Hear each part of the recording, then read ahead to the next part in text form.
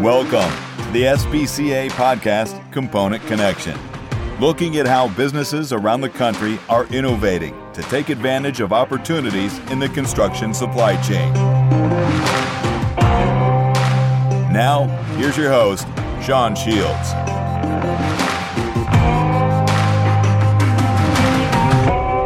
Welcome, everyone. We have two great guests on the podcast today. We have Ryan Heichel, Sales Manager for Shelter Systems Limited in Westminster, Maryland, and Jason Vallis, General Manager for Bruce Jones Contracting in Hanover, Pennsylvania. Now, I've talked with these two guys before for the cover feature of the September 2020 issue of SBC Magazine. In that article, we highlighted their work on Maryland's largest affordable housing project to date, Woodlands at Reed Temple. Hey, Ryan and Jason, welcome to the podcast.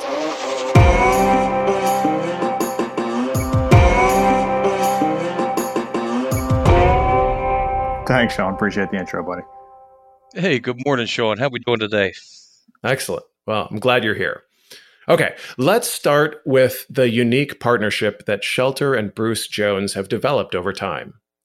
What I'm hoping you can do is help us all understand sort of the synergies that you have developed between your two companies and sum up, how that is greater than the two parts when it comes to completing large projects like Reed Temple. Gosh, I think to do that, we have to have a little bit of a history lesson there. By all means. I want to say probably 2 decades ago, it really just started with something as simple as a line scope of work. Bruce's team has a very unique setup where they're a turnkey framing organization that also manufactures wall panels. And Shelter Systems 20 years ago got out of the wall panel business. So all we manufacture and supply are roof and floor trusses. So it really just started with the puzzle pieces fitting together. They build walls, we build floors, roofs, they set it all, and it just works. It wasn't until a couple of projects where we really figured out that our companies really aligned on several levels as far as values, processes, things like that.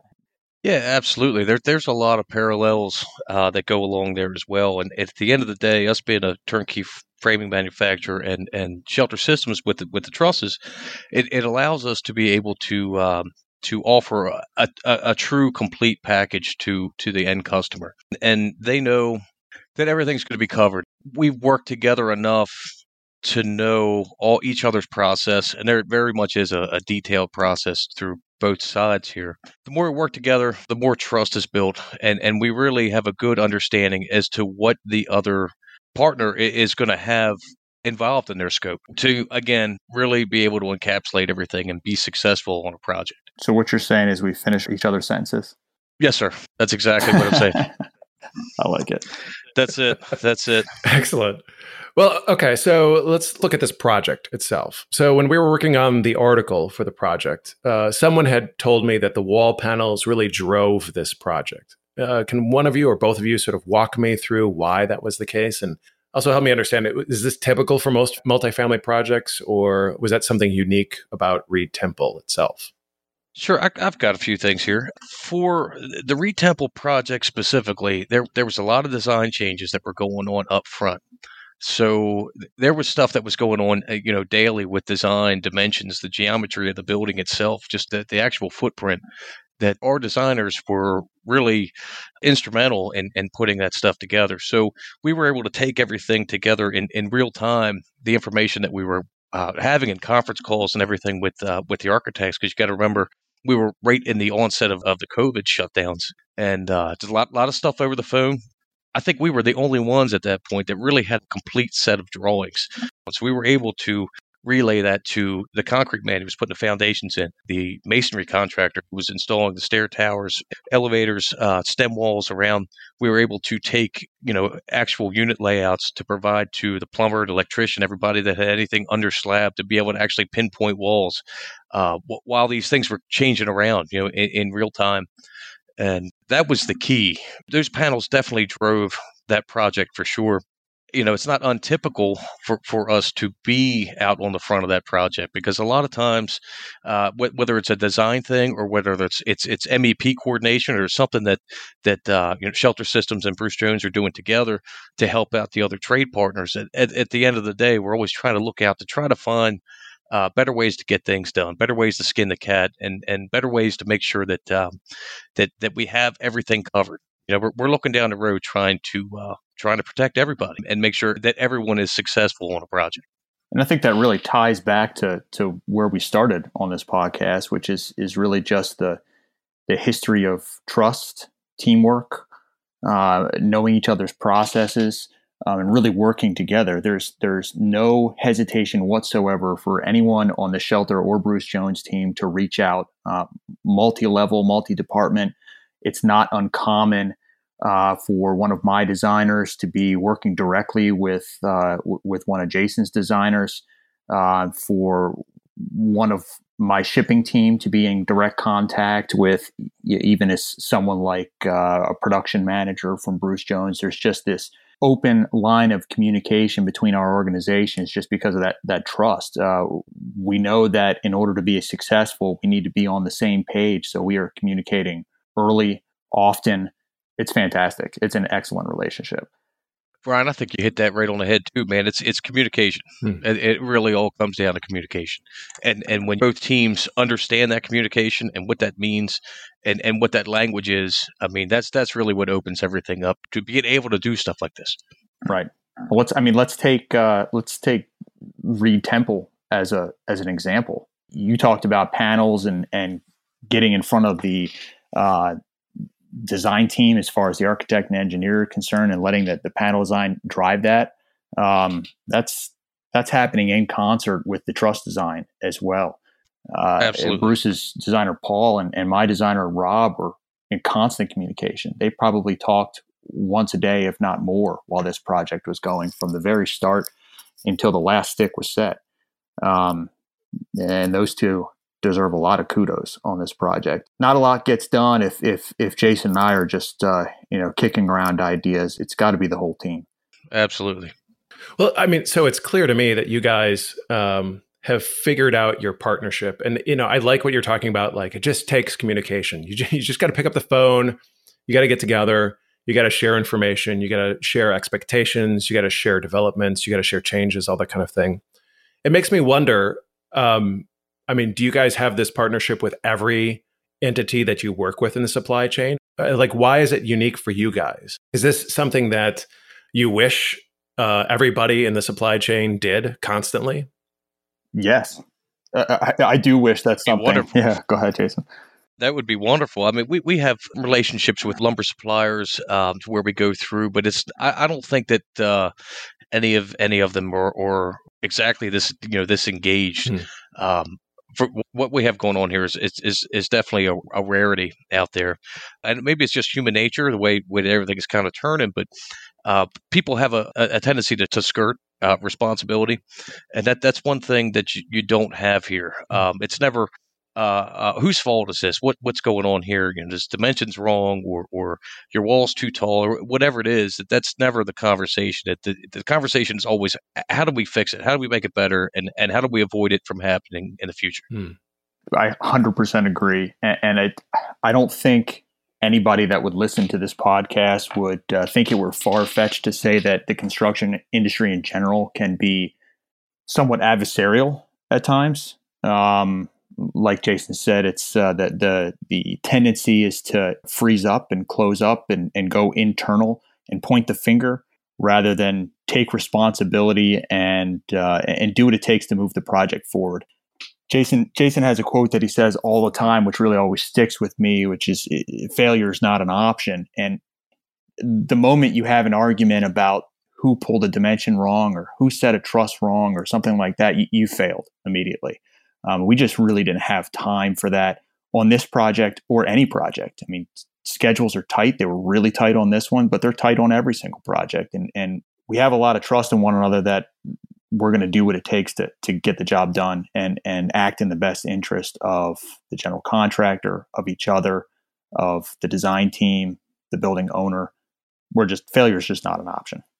the precursor to that too, I always tell everybody, we get through. There's a lot of coordination that's going to happen up front, and I tell everybody the same thing too. Is I'm going to be a pain in the butt getting out of the gate here, and it's all targeted at them having a successful project, because a lot of times I'm pushing them to make decisions, I'm pushing them to correct things that may not be working the best in the plans. But at the end of the day, I'm just pushing for a better project. There's definitely a point to where you're trying to get these answers and trying to get everything together, and that's when the failure is not an option clause comes in, to where look, guys, you're not setting me up. You're not putting me in a good position to be successful in this job. I need your help to get this thing through.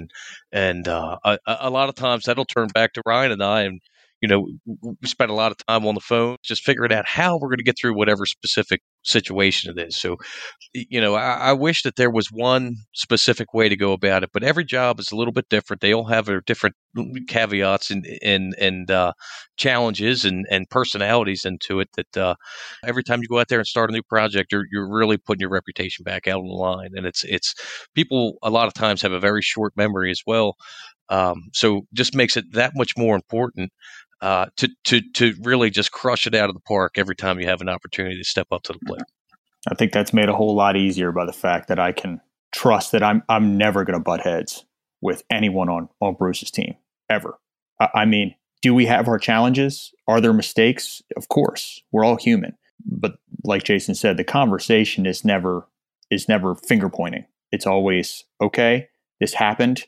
What's our strategy to make this go away as quickly as possible, to fix this issue so that, quite honestly, it's done before the end user ever even knows that it happened.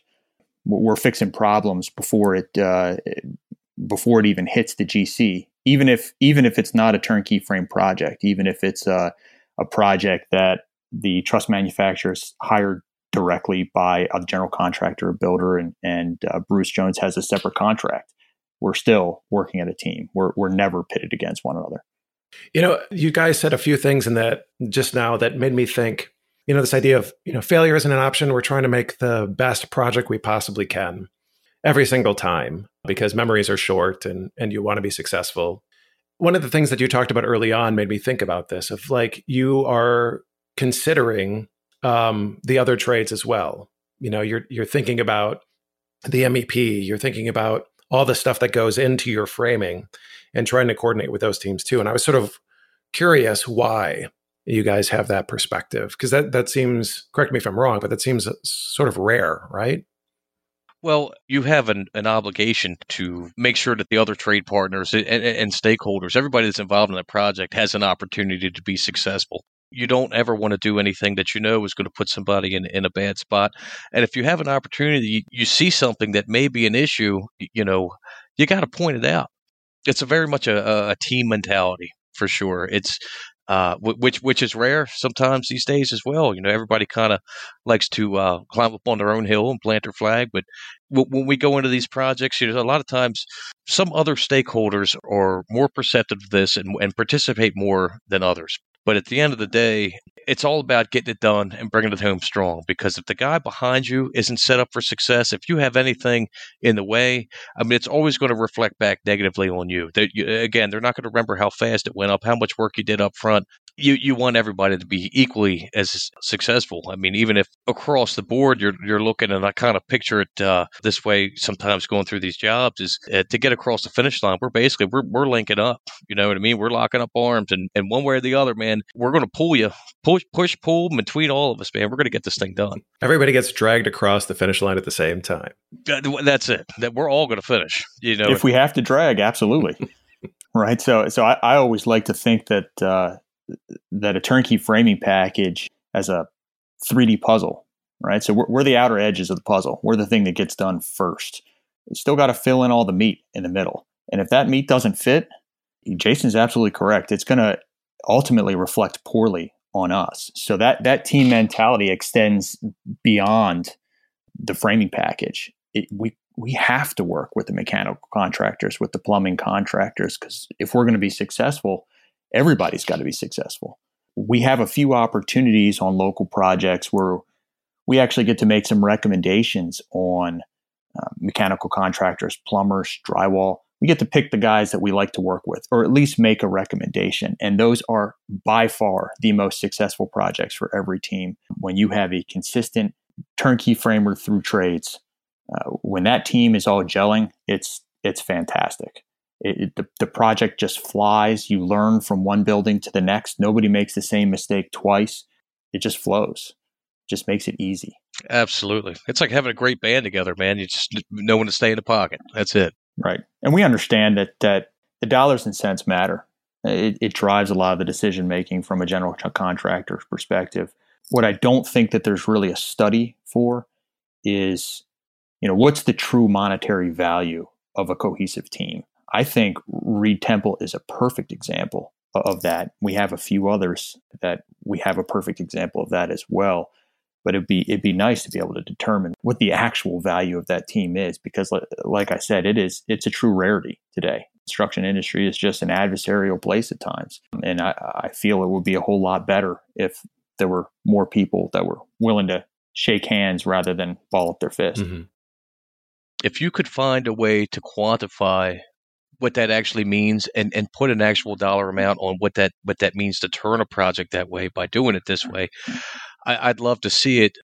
But, from experience, seeing the other side of this, and I know that there's a lot of cases out there to quantify it in the other way, for sure. Right. Well, Ryan, Jason, thanks for joining us today. Oh, absolutely. Thanks for having me. Happy to be here. Well, if you've enjoyed what you've heard today, please give this podcast a favorable rating and share it with others. Also, consider subscribing to SBCA's Component Connection podcast on whatever platform you use most. That way, you'll immediately know when we publish our next podcast. This has been a Component Connection podcast brought to you by SBCA. If there's a topic you'd like us to cover in a future episode, send it to podcast@sbcacomponents.com.